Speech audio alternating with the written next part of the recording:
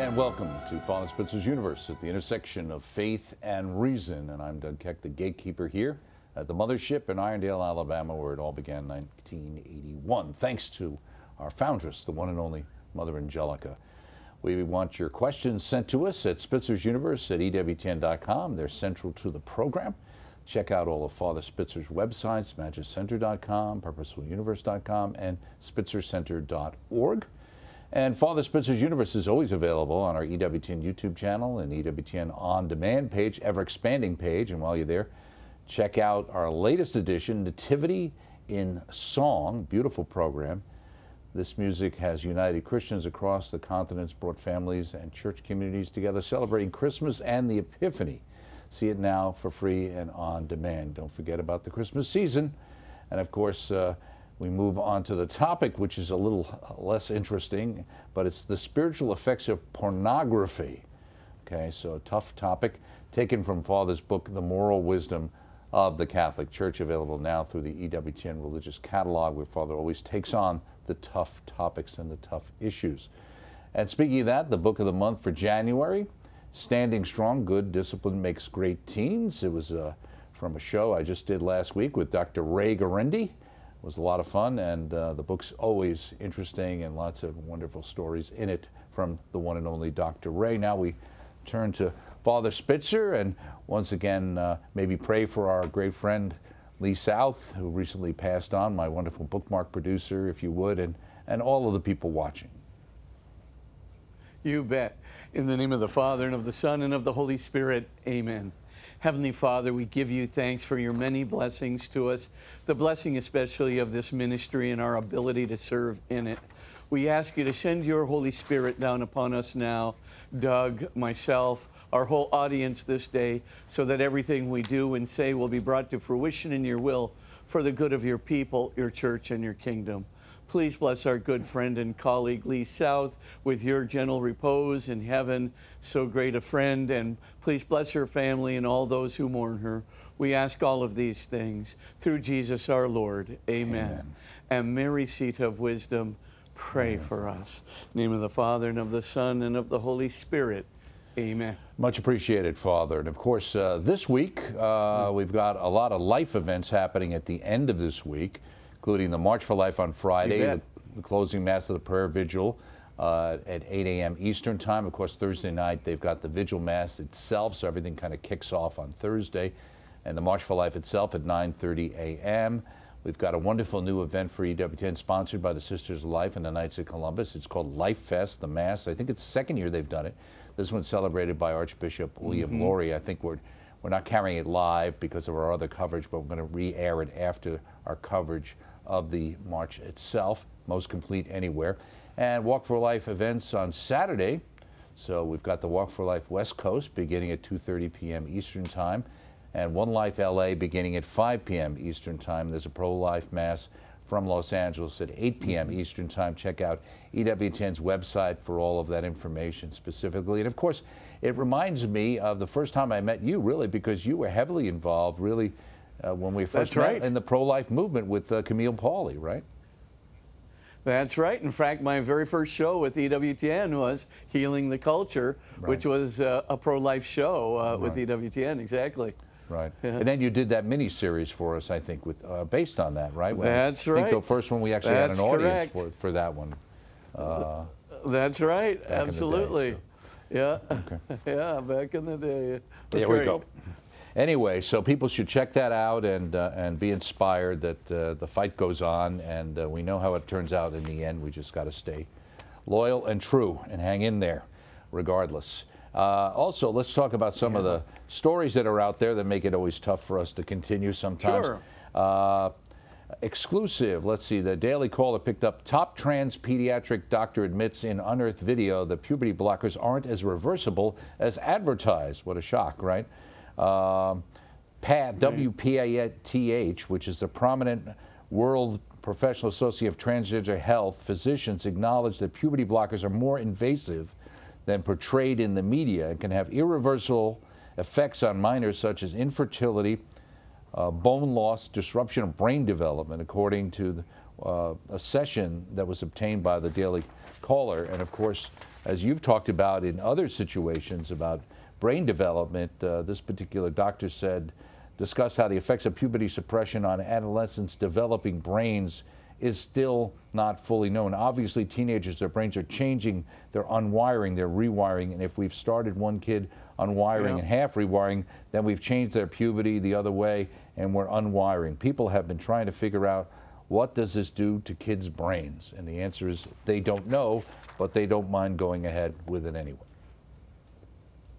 Well, actually, they do know a little more from European studies than the American physicians are letting on, because we know for a fact that when you start injecting huge amounts of hormones that were meant for XX chromosome cells into an XY body, right, a boy's body, or you start injecting huge amounts of hormones meant for XY cells, and you start into boys' bodies, and you start putting them into XX chromosome cells in a girl's body, we know for a fact that it has very damaging effects on the brain. We know, certainly know, what the short-term effects are, that there is a shortness of temper, there's, of course, even anger, rage attacks, things of that nature.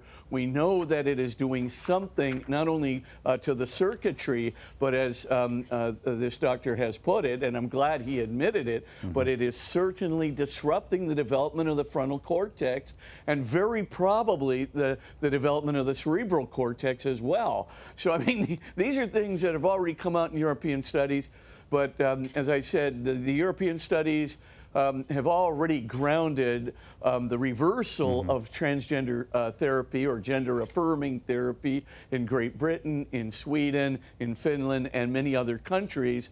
Why the United States is not looking seriously at the European studies, I do not know. I think, of course, we do it better than anyone in America. So I guess that's the reason for it. Or maybe some political agenda is somehow ordering the slowdown, you know, kicking the can down the road. I don't know what it would be, but for all intents and purposes, we are ignoring a lot of really first-rate research that looks like it's not just, you know, the sexual reassignment surgery, where we know that the suicides go up by a factor of 20 times, 2,000% increase in suicides, according to a 30-year Swedish study. But we know also that the mortality rate, this is a European study, again, it's a 50-year Netherlands study, this Den Hagen study that basically shows that the mortality rate triples once you start just gender-affirming therapy, receiving hormones of the opposite gender from the sex with which you were born. So you basically say, well, gosh, a tripling of mortality rate. Does that cause any concern on the part of American pediatric specialists? No, not yet. They're waiting for those American studies. This is a 50-year Netherlands study where they made a concerted attempt to bring down the mortality rate, and they couldn't do it after 50 years, not even by a couple percentage points. I mean, are we? Who are we kidding here? I mean, the word is out. It's very definitive. And by the way, as this American physician has admitted, it is generally, a lot of it is irreversible. Not all of it, but a lot of it is irreversible. And so people should know this going in, especially parents of people who are children who are pre-adolescents. Are you kidding me? You really want to go into something heads up knowing there's going to be a 20 times increase in suicide rates for sexual reassignment surgery, and you really want a tripling of mortality rates for gender-affirming therapy, and you really want this kind of sort of brain dysfunction where all of a sudden you find that, you know, you've got very, very short-tempered children who are basically not just moving from anger, but almost look bipolar without a diagnosis of bipolar, or going from anger to depression. You go, I wonder what's wrong. Pumping in the wrong hormones into every cell of the body. Let's start with that. But the point I'm trying to get to is the research is there. We should know better. But above all, if you know parents are even remotely seriously considering this, please give them the research that I have in that book, The Moral Wisdom of the Catholic Church. Please also, I'm happy to send just the summary of it that I have in our Moral Challenges in the Modern World. It's the Sophia Institute for Teachers. We've made a course for seniors in high school, a senior year elective, that has all the data on not just the transgender movement, but also homosexual lifestyle and all the other things for which the Catholic Church is roundly criticized. But of course, in the end, all the secular surveys, all the secular research and studies that are out there, basically from places very friendly to the transgendered and so forth, all of them show a huge decrease in emotional health. That is to say, significant increases in depression, anxiety, suicides, suicidal contemplation, substance abuse, and of course, antisocial aggressivity, familial tensions, significant increases in all those factors simply because you're moving against, acting against these teachings that the Catholic Church has given us on morality. I mean, all those things are not emotionally healthy. They're actually leading to emotional dysfunction on a variety of different levels, not to mention spiritual health, which significantly decreases. You know, it's not just the depression, anxiety, etc. It's also, of course, the spiritual health. And spiritual health and emotional health run hand in hand. It's not just the couple that prays together stays together. The person that prays actually has much better emotional health. And of course, I don't have to tell you, relational health-wise, if you're angry all the time, let's face facts, that leads to relational difficulties and challenges. Right. So, I mean, there's nothing really good about disobeying the Church's moral teaching. And today we're going to talk about pornography. Boy, you want to talk about an increase in depression rate and a decrease in spiritual life. Boy, that'll do it. I mean, this is a portal for the evil spirit if ever there was one, but we'll talk about that later. Absolutely. Another story out there, and I thought it was interesting just because of the connection at the end of it. It's about a Catholic priest who ended up kind of running away with some high school girl, etc. It was kind of a bad story, and he's been laicized, etc. But what I thought was interesting was he was only 30 years old, was ordained just 2 years ago. He was known to speak frequently on the subject of demons and exorcism. And I thought, I wonder, if that kind of a focus for anybody, even a priest at that young age, is telltale signs that somebody could be getting themselves in trouble. Oh, I think maybe so. I think, first of all, a fascination with demons. Now, of course, I've studied it, being involved in forms of deliverance ministry, and also, of course, writing about it in my book, Christ versus Satan in Our Daily Lives. I did have to study it. I did research it quite a bit. But there's a very short line between researching it and then suddenly becoming fascinated with it. And before you know it, the very demon you're trying to defeat is already seducing you in a way with, the arts that he has. If you're an insecure personality, or you don't have a really deep and wide faith in the Lord, and you can just know the beauty of Christ's light versus the abject ugliness of the evil spirit's darkness, if that's just not ingrained in you, and you're starting to do research in this area, oh, believe me, the power stuff, the knowledge stuff, things like that, it just becomes fascinating. You don't think you're being seduced into it, but you can be, and it wouldn't surprise me if somehow he got fascinated, starts looking into these things, and all of a sudden, all those great rationalizations of horrible conduct, right, suddenly becomes so easy. You know, the devil is at your elbow, as it were, and he's just sitting there going, you know, it's not so bad. I mean, she is, after all, 17 or 18, and you're just 30. What do you, Right. I mean, any normal person, you're just a priest. I mean, any normal person would be diving for cover. Right. But once you kind of let yourself get seduced into the darkness, you get seduced into the rationalizations. And once you're into the rationalizations, you start believing the logic of darkness. It really, I shouldn't laugh. It's terribly tragic, and it does happen. And so, of course, not, you know, I mean, you're never going to escape apostles or disciples who do wrong things.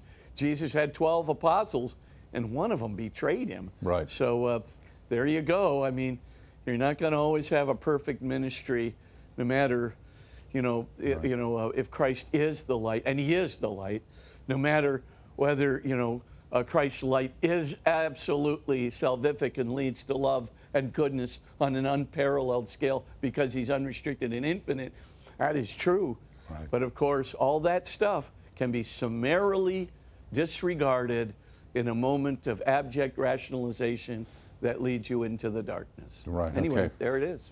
In a similar related story, it's from our church pop site, and I guess it has to do with a particular song, The Consequences of Blasphemy. An exorcist responds to Little Nas X, I don't know if it's Nas 10, and Hollywood desecrating Christianity. And it basically picked up, I guess he's got some song called J. Christ, which apparently is quite blasphemous, and relates it to others who have done this kind of thing in the recent past. And his point was, this particular exorcist is talking about the fact that you're really putting yourself at risk when you start this kind of mocking of the Lord, including, you know, putting yourself on the pathway to hell. What's your thought about why? Is it just rebellion that you get this? What drives this? Well, I think it's threefold, and it could be a combination of all three. For all I know, obviously rebellion is always a big part, you know, and you know. But secondly, I think people just start, you know, listening to. You know, I had a student once who just say, "Well, you know, I really like some song called Nephilim or something like that." As a student of mine at Georgetown, and I'm going, "Well, why do you like that?" You know, and he goes, "I don't know. I mean, just, you know, gives me a good sense, a good feeling, you know." And I said, like a power feeling? Or he says, yeah, you know, I feel, you know, empowered. I feel just, you know, like I'm me, I'm in control, and so forth and so on. So I thought, oh boy, you know, from there to domination of others really brings me a whole lot of happiness. So I'm beginning to think, I don't think I listen to that too much longer, you know. But there is, again, the fascination aspect along with this empowering feeling kind of a thing. I think a lot of people also get into these things because they're trying to either get into a group, and by the way, Hollywood filled with, you know, get into the in crowd. I mean, of course, you got great people in Hollywood. You've got your, you know, Jim Caviezel's and so forth, who are really wonderful people, but you also have, you know, let's say a large number of non-Jim, almost anti-Jim Caviezel's that are there, and you can clearly see with some of them that in order to kind of get in to the in group, well, you know, why don't you, we're just doing a little activity here this evening, you know. It's just, I mean, it's Satan, which is really nothing, you know, but I mean, you know, why don't you come over? I mean, you belong to a really good group if you did. And so you get the point that people get dragged into these things. It's not just in Hollywood.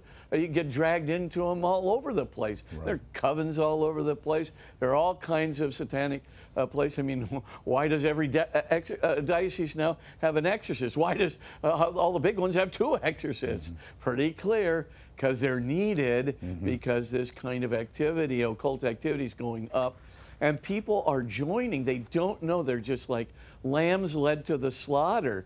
They're told that this is not going to make any difference. This is just like a fun deal. It's a way of getting into a great group of people. You're going to want to meet them. And the next thing you know, you're seduced. Right. The next thing you know, you're in it. And you're not getting out of it easily. Right. And so that's a third area. And by the way, it could be all three. Right. A lot of minor decisions that come up to one major change. So, and then you find yourself when you wake up how deep you're actually in. Here's one other story before we get to our topic for today. And speaking of hell, the Pope recently made a statement. He said, "What I'm going to say is not dogma of faith, but my own personal view. I like to think that hell is empty, at least I hope it is." And, you know, some people express concerns, though, you know, other people have said it at times in the past that they, you know, von Balthasar is known for that, etc. But this story, and I thought it was interesting, and this was written by Amy Wellborn, was focused on a different aspect of that. And since you're a teacher and an educator at heart, her point was, have you ever been a teacher, specifically a teacher of religion, teaching the tenets of that religion to young people, what we call a catechist, even a catechist for adult inquiring Catholics or parents coming to baptism preparation classes? What's your job? Your job is to convey the teachings of the church. That's it. Not to roll with your own opinions, views, or even the nuanced, maybe idiosyncratic way you come to interpret things. And I guess that was the point, is that, you know, sometimes these statements, and it's like, well, that's true, you can do that, but it's easy for people to misinterpret these kind of opinions from the teaching authority when you're talking to somebody who's your teacher or the principal of the school or somebody else who represents an authority. You know, it gets lost, especially that nuance in the media, right? Oh yeah. Well, you know, I didn't read Pope Francis's statement, so I'm not commenting on that. But I mean, I do think two things. The first thing, just with respect to the educator's perspective, number one, you really got to separate your own opinions. You can mention that to, you know, collegiate or higher secondary school students and things of that nature, but you have to do it with appropriate qualifiers. I think Pope Francis did say it's a personal opinion, which you know, modulates the effect. But the second thing is, on the hell doctrine specifically, I would just say two things that I just have to mention to people when I talk about it. The first thing is you are a free individual. And, you know, even though we have absolutely no idea if anybody's in hell or what the population statistics are of hell, et cetera, even though we have not a single scintilla of knowledge, if you've got a free human being who is capable of rebellion, why wouldn't we believe that there are some people who would just say, I'm never, just like, you know, the portrayal of the evil spirit, right, in Paradise Lost, where the chief devil there is basically saying, you know, non serviam, you know, I'm not going to genuflect, period, to anybody. I'd rather spend the rest of my life in hell. Well, I mean, even if God were to sit there and give all the consequences, could human freedom allow somebody to rebel so purely that they would basically choose death, choose darkness over light? It's possible. I have to say that, you know, I think it's not just possible. It's, you know, I look at Judas, who had been exposed to Jesus. I just think, why? Well, you could be mad at him, you know, you could be rebelling.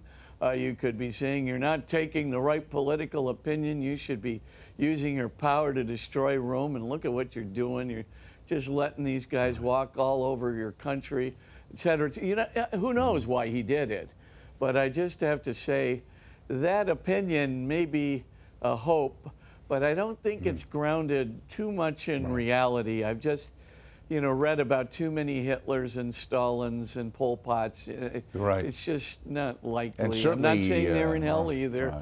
They could all convert at the last minute, but I'm thinking to myself, the reason Jesus gave us a lot of talks about wailing and grinding of teeth is because I think he thought there might be some people heading in that direction. Right. So I'm just going to leave it at that. I would think, our Lord wouldn't talk about the fact that there are very high cliffs here you might fall over if there wasn't a possibility that if you didn't pay attention, you could fall over.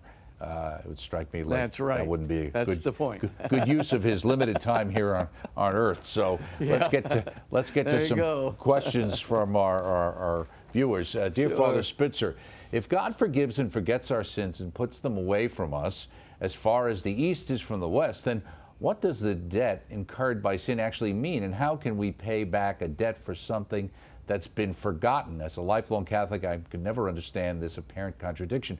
Please explain in simple terms. I really failed at explaining it to my non-believing husband. This is Caroline.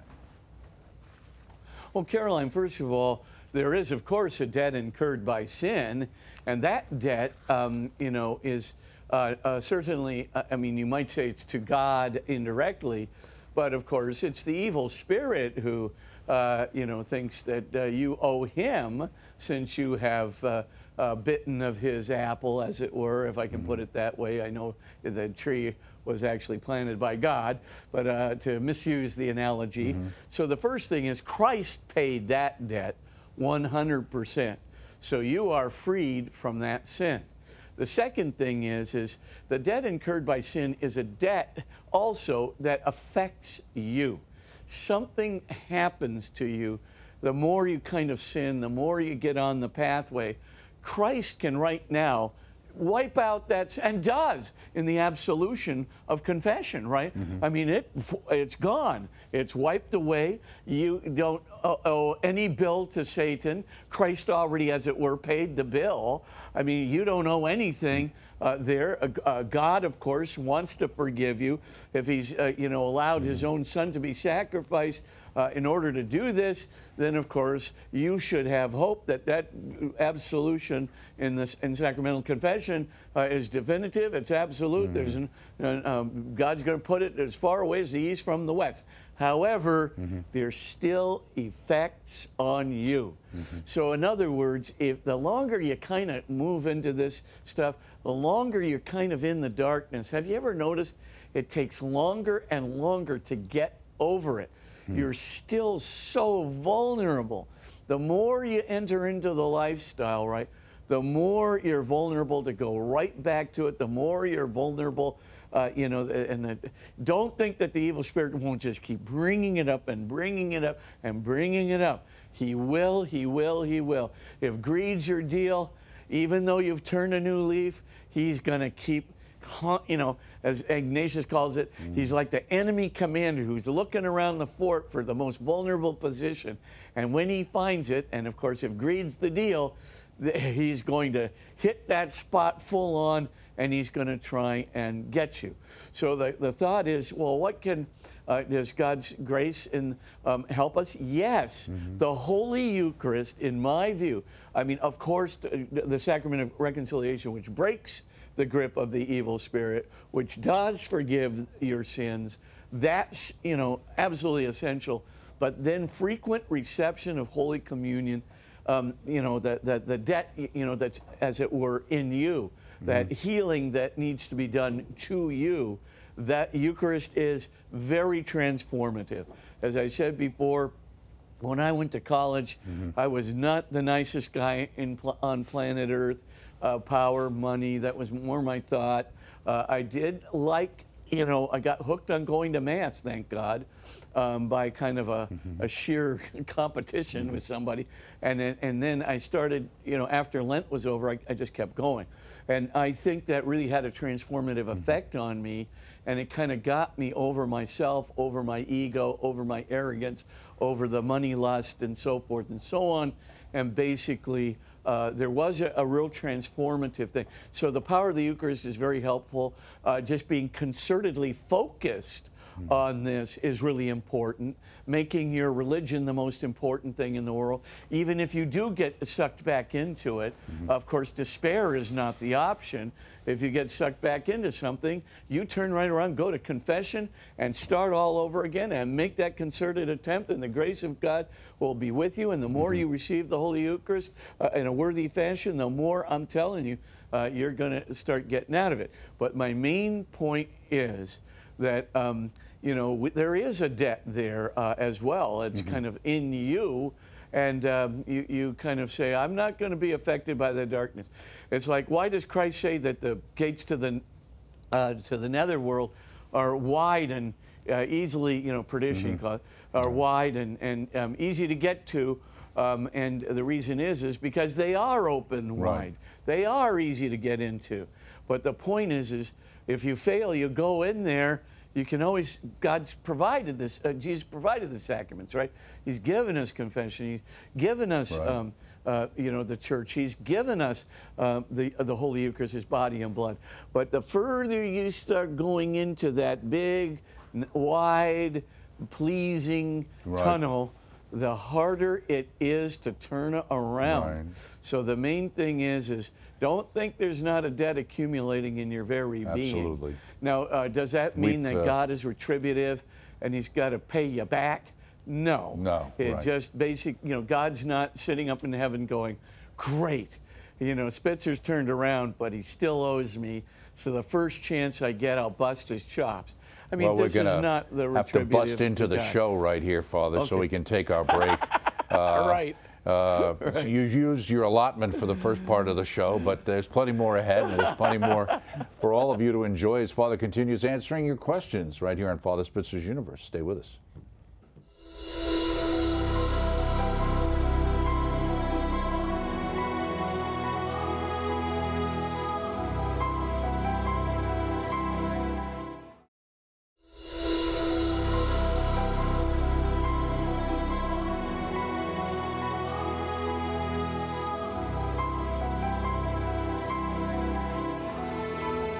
Welcome back to Father Spitzer's Universe. Our topic today will be spiritual effects of pornography, taken from Father's wonderful book, Moral Wisdom of the Catholic Church. But first, we're going to get to some more questions. Dear Father Spitzer, should Catholic parents shun their adult children who are living in sin? That is, take a stand and lovingly explain we can't have them in our home together, even non-overnight, until they get married. This is Teresa. This is, I'm sure, something that's a lot of families, Catholic families, deal with. Yeah. Well, Teresa, just after I said, you know, maybe curb my own opinions, I'm going to give you my own opinion here. This is certainly not a church teaching, but I don't think you should shun your adult children, even if they're living out of wedlock, things of that nature. You know, if you have a chance to connect with them, if you have a chance to you know, allow them to see you in your happiness, right? Because let's face facts, we know what the results of cohabitation are.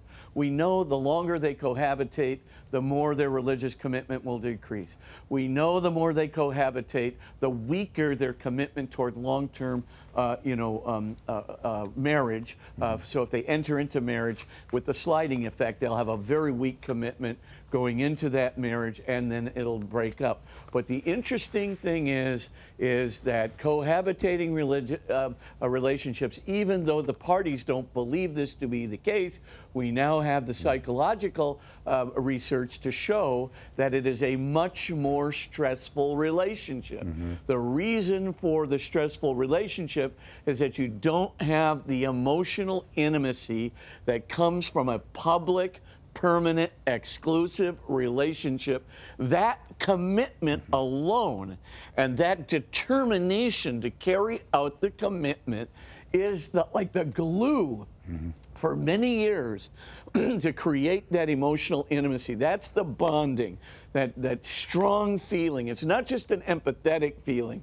It's a strong feeling of bondedness that is so great that truly people will make a complete sacrifice of themselves for the other. I mean, it's not just that they identify with the other in empathy or they want the good of the other in empathy. They actually would give their lives for the good of the other if it were needed, right? It's like the parents bond with their children. That bond happens between the spouses when, and generally only when, you have a permanent, public, exclusive commitment to one another. Now, if you've got it, and you got the glue, you got the emotional intimacy, you got the determination to make it work, the determination even to be self-sacrificial, hey, that's a great thing. And, you know, stress levels lower in that case. These are from the Thornton studies, right? But if you don't have that, the stress level goes way up, and when the stress levels go up, what winds up happening is, let's suppose the couple says, oh, you know, we better get married and so forth and so on, and then it slips over. Well, you know, for all intents and purposes, that stress level just goes right into the marriage, and of course, it's not going to upset just the satisfaction within the marriage. It's going to upset the longevity of the marriage and increase the divorce rate. But there's one other thing that, you know, has to be viewed. And of course, couples will never admit it. Not only is the religious commitment going down, remember, where religion goes down, depression, anxiety, suicidal ideation goes up. So there's a direct correlation, like doubling and tripling of depression, anxiety, suicidal ideation, substance abuse going up. So now you've got religion going down, you got a higher stress level in the cohabitating relationship that will get passed on to any future marriage. Then you've got the problem of gender asymmetry. Let's face facts, ladies and gentlemen. When a woman goes into a cohabitating relationship, she secretly wants the permanent, enduring, exclusive commitment. She's there to promote the possibility of marriage. When men go into cohabitating relationships, by the way, this is called gender asymmetry. Gender asymmetry. When men go into cohabitating relationships, they're trying to delay. You can see the heel marks ground into the carpet. And eventually what that does, even though the couple won't admit it, right? Got to be civil to one another, keep our bills together, so forth and so on. But even though that couple's not going to admit it, they're grinding on each other, and their families are grinding on one another. So much so that oftentimes the family of the girl will say to the cohabitating man, will say, well, what are you going to do about Janie there? What are you going to do about Mary? You know, in other words, you know, like, get with it. You know, she deserves a commitment of some sort, because, of course, the guy's delayed for 5 years. Are you trying to say that there's a difference between men and women in the way they think about things? I'm trying to say this, which is acknowledged, by the way, in about 10 significant studies. Gender asymmetry is a proven fact. And it's not only a proven fact, it's killing the couple, the people in the couple. So when you finally look at this whole picture, right, you've got, you know, two people who are not going to admit it.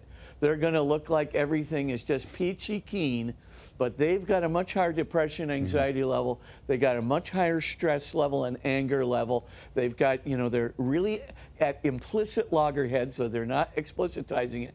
Their religion, which is their main bonding for maintaining emotional stability in tough situations, is declining with each passing month of the cohabitating relationship, if the Thornton studies are correct. Well, if that's all the case, then pretty much you'd have to say, well, gee whiz, you know, let's invite them over to our house, and, you know, the parents, and let's let them take a look at our relationship. Of course, we have ups and downs. Of course, we've had our disagreements and fights. Of course, the children have done this problem or that problem. Of course, there's been these temper tantrums. But they're going to recognize something that is intrinsically desirable to everybody. Well, what's that? A really emotionally intimate, strong, bonded, self-sacrificial relationship. And what's so good about that? Well, it's not just good for the couple, though surely it's good for the couple as individuals and as a couple, but it's good for the children. Don't think for a second that the children of cohabitating relationships are as stable as those in marital relationships. And by the way, children of divorce, right? You get, the stress levels of those kids, the destabilization of the personality, and of course the rebellion of the boy moving toward criminal activity is significantly increased. But for the good of the children, you're going to see. Just give them an example. You don't have to preach at them. If you invite them to the house, treat them just fine. Don't worry. They know where you stand. Right. If you're a good Catholic, if you've taught these things to your kids, they know where you stand. Just give them the example of good, permanent, exclusive commitment. And when they just say, "Wow, you and Mom are real," in this case, you and Dad are really, much, you're so committed, and you really did a good job with us. Just say something like, "Well, it's our faith.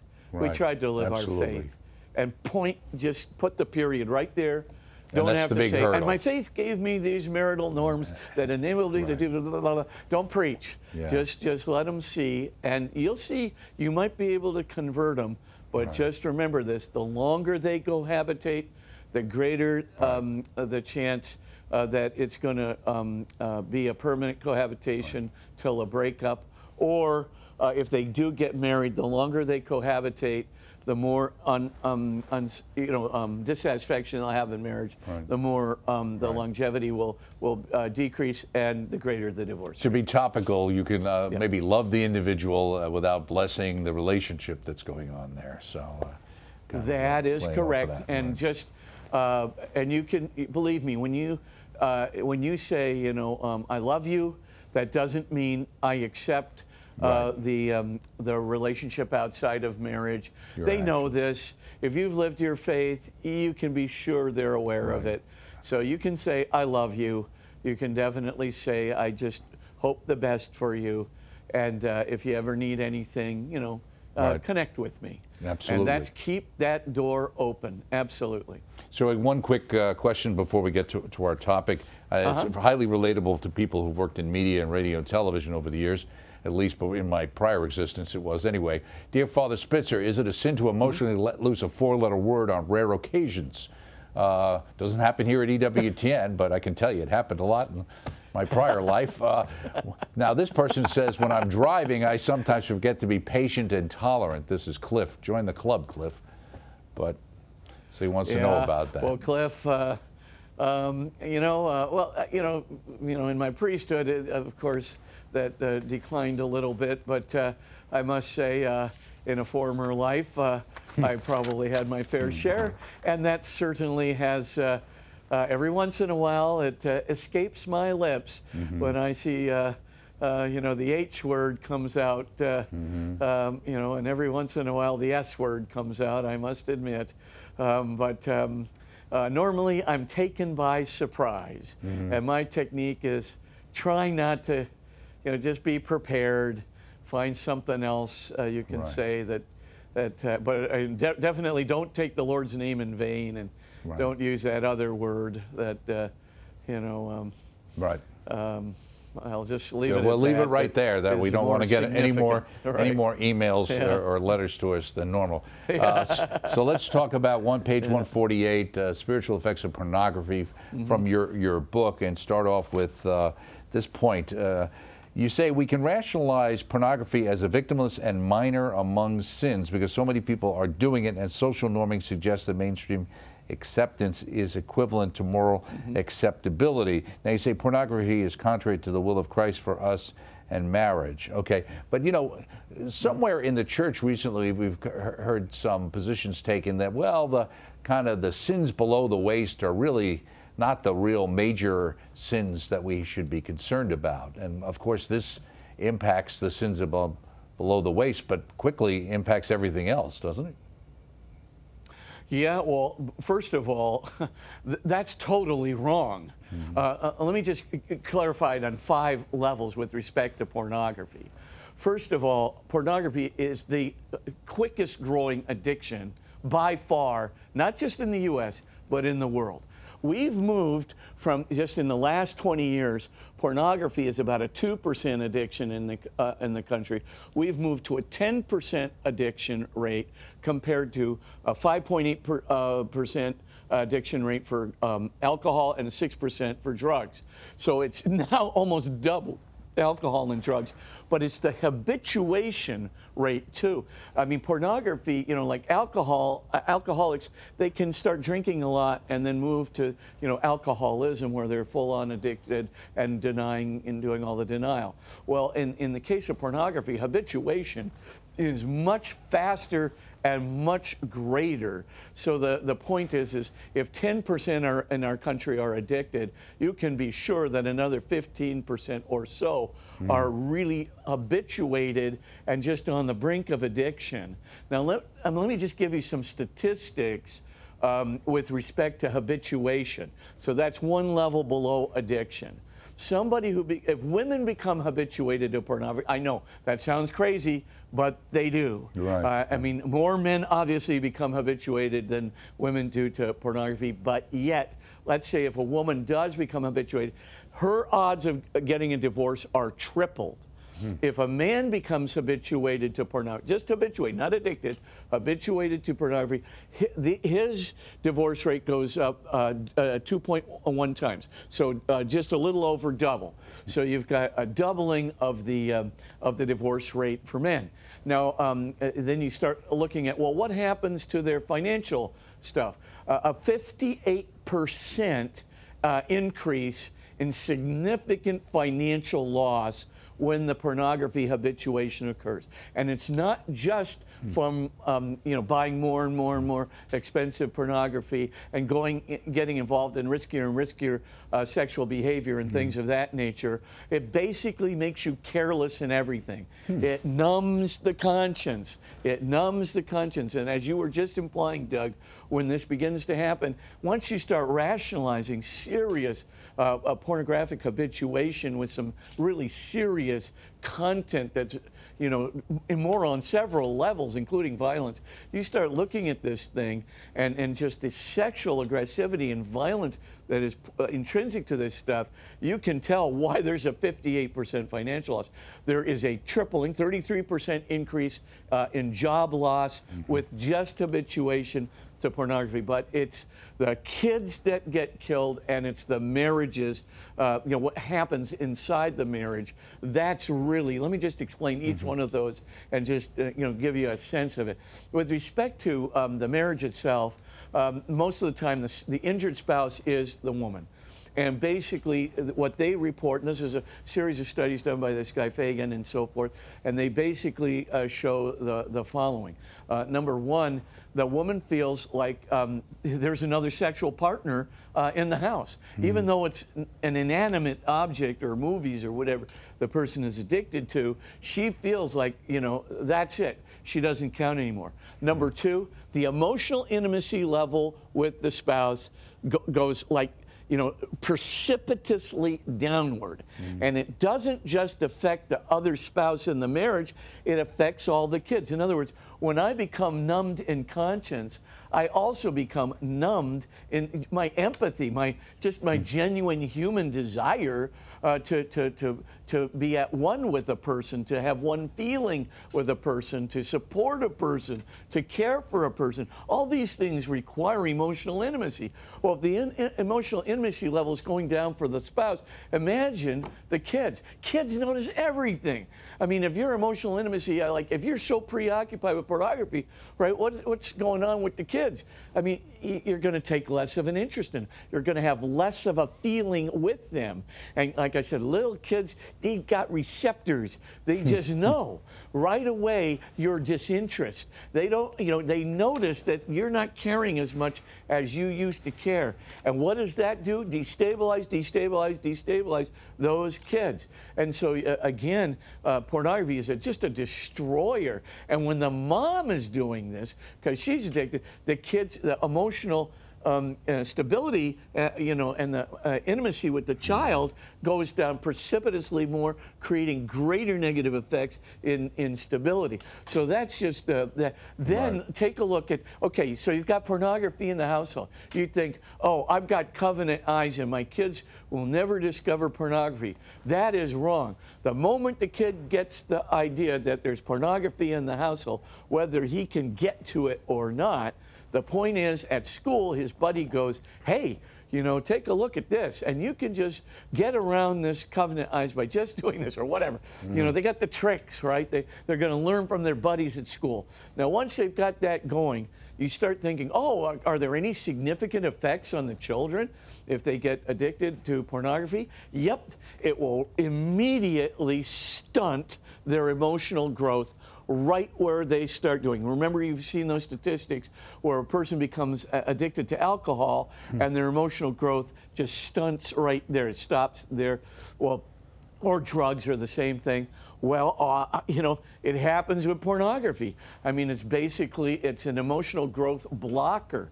But the other thing that happens is suddenly that kid starts looking at the opposite gender, generally a boy, looking at the girl with disrespect. They don't have that personal connection. Right away, the empathy factor is getting blocked. So that, the kid's empathy is not just not growing, it's going backwards. It's decreasing. When the empathy decreases, what winds up happening is that the kid then doesn't look at this a girl as a person. He's looking at the girl as a thing to gratify him sexually. And then, of course, what happens to the violence rate of those kids, like sexual violence? It goes skyrocketing upwards. By the way, there's very good studies in my book, Moral Wisdom in the Catholic Church, that show the exact numbers for these increases. Then the next thing that happens, of course, teen pregnancies double and triple depending upon the amount of pornography that the child is viewing. And then on top of that, obviously, the boy involved will begin to engage in very hardcore pornography and very risky sexual behaviors as a young man. Well, you can imagine once you get that off the ground as a teenager and you move into your adult life where your financial resources are more el destructo. I mean, this thing is like, an epidemic within the culture, but worse than that, it's a pandemic. It's so utterly destructive. It may be one of the most socially destructive. I mean, the idea of a victimless sin. Right. Thanks for bringing those terms up, because it's anything but victimless. This is just a horrible. I mean, it's a portal of evil. I mean, the evil spirit's got his little doorway right into our hearts, and pornography is the big one. But two other things quickly. Number one, as pornography viewing increases, depression increases. I know it's counterintuitive. You think, well, wait a minute, this guy's getting sexual elation on a categorically increased scale. Why would he feel depressed? Because inside of him or her, what's going on is, gee, I don't like myself anymore. I feel like not just a low life, I feel like there's something negative about me. I feel the loss of my empathy for people, and I turn it right back on me. In other words, when you start disconnecting from people, you become indifferent to people. When before you were a very caring person, you were an empathetic person, you liked people.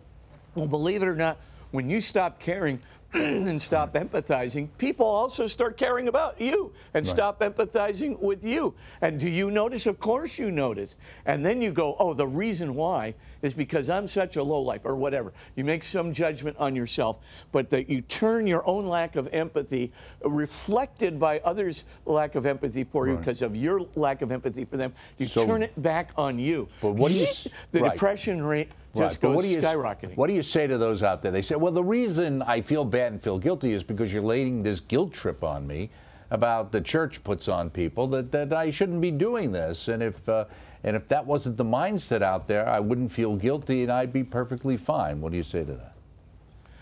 Well, in this culture, if you're still feeling a huge a dose of guilt, as it were, from the church being laid upon you, when every single norm in our culture, and remember, social norming, right? It always goes upward.